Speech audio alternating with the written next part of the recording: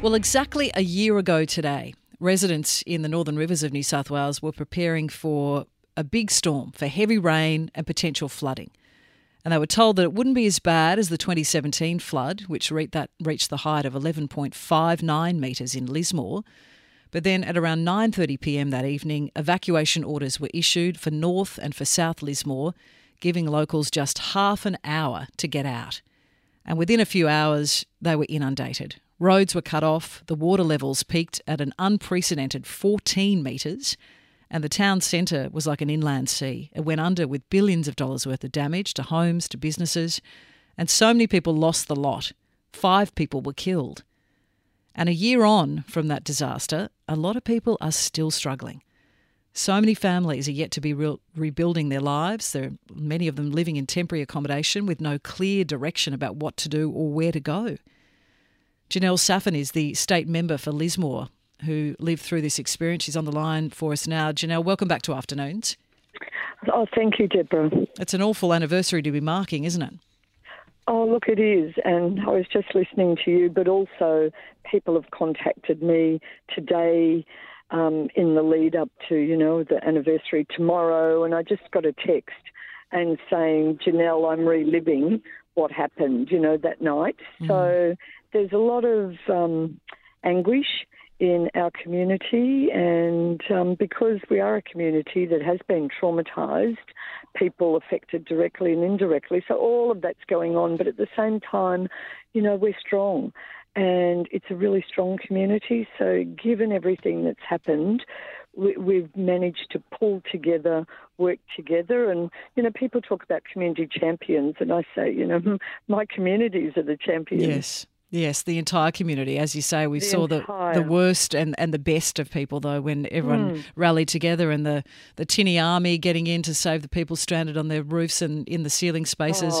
Just the resilience which you speak of, we know it's there in spades, but we saw it in such an overwhelming fashion in Lismore this time last year.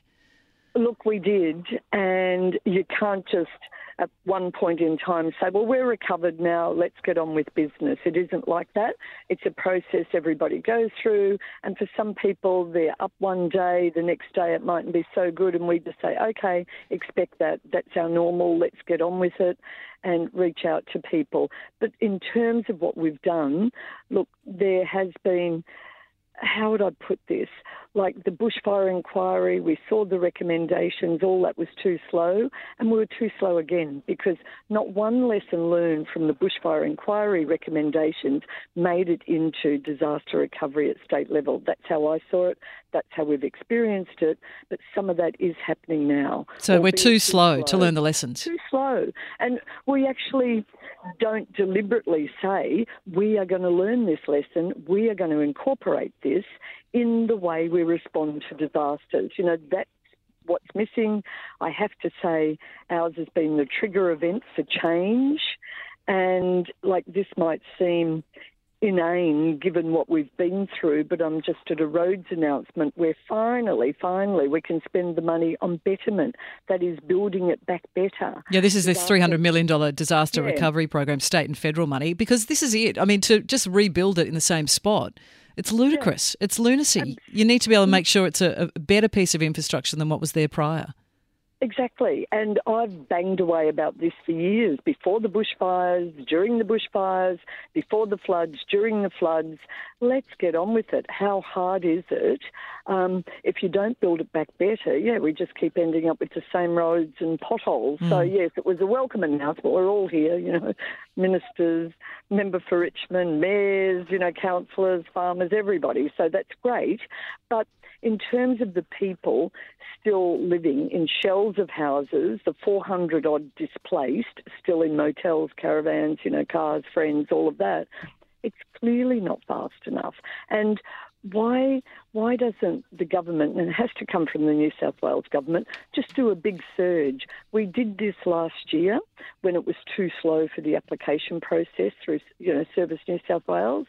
Big surge over weeks, got a lot of people through, and I'm saying to the government now, get on and do that now, and get on and do that with the Northern Rivers Reconstruction Corporation, who has carriage of the Resilient Home Fund, which is buybacks, house raising, retrofitting. And that's it, ensuring that the local people who are at the coalface have the direct say in how to get the town and the community back on their feet, rather than bringing down sort of dictates from on high. Because one of the big hurdles for locals has been the bureaucracy that they've had to deal with to get any help. That's been a huge challenge. Oh, it's mindless and a minefield. And each and every day I go in to bat with the bureaucracy. And sometimes I say to them, look, I'm a worker, 24/7 on duty. But, why am I doing your work? Just get on with it and do what you need to do. Have flexibility, get out the road. I said the Northern Rivers Reconstruction Corporation is doing some great work. Just tell us more about it, what you're doing, I know, but tell everyone else. And also, I said, let them off the loose.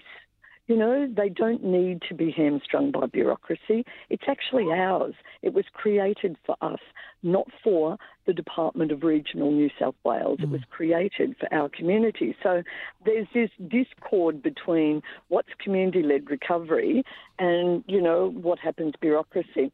Another point, Deborah, is I said we're at the stage now we need a wraparound economic, environmental package plan. Of course, I've written it, I've lobbied on it, and I'm saying that's what we need now. We need that announced to say, this is what we're doing with you, and takes it to the point that you made, that, let us say what we need, government listen, government consider, come back and say, right, here we can do this, walk together. Yep, and ensure it gets done. That's what you need at the end of the day. And how are you going, Janelle? Because we spoke with you as it was all unfolding, and you were lucky. Many people lost everything. Your home was higher up. You didn't lose as much as many did, but you've lived through this. You've experienced it. How are you going? How emotionally is everyone going? Yeah, look, emotionally, people are up and down and sometimes all over the place, but really relying on each other. And we've got great community groups like Resilient Lismore, Hub 2484, others, and the Winsome out, working, helping with homes. So we've got a lot of that happening. That helps people. We've got other supports. And look, what I say about me is, look, it's not about me. Yes, I actually went to my ceiling, up through the ceiling, and all of that. But I'm older. I wasn't trapped with kids.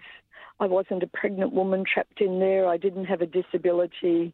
I'm okay. So I'm doing everything I can to make sure that I back my community, each individual, each neighbourhood, every step of the way, and we will get there. Yeah. I know that. Yeah. Well, you've done a tremendous job so far, and we'll do our best to help you in those efforts. Janelle, thanks so much for joining us. Thanks, Deborah. Janelle Suffin there, member for Lismore, as we approach the 1-year anniversary of those devastating floods. It's 1:45.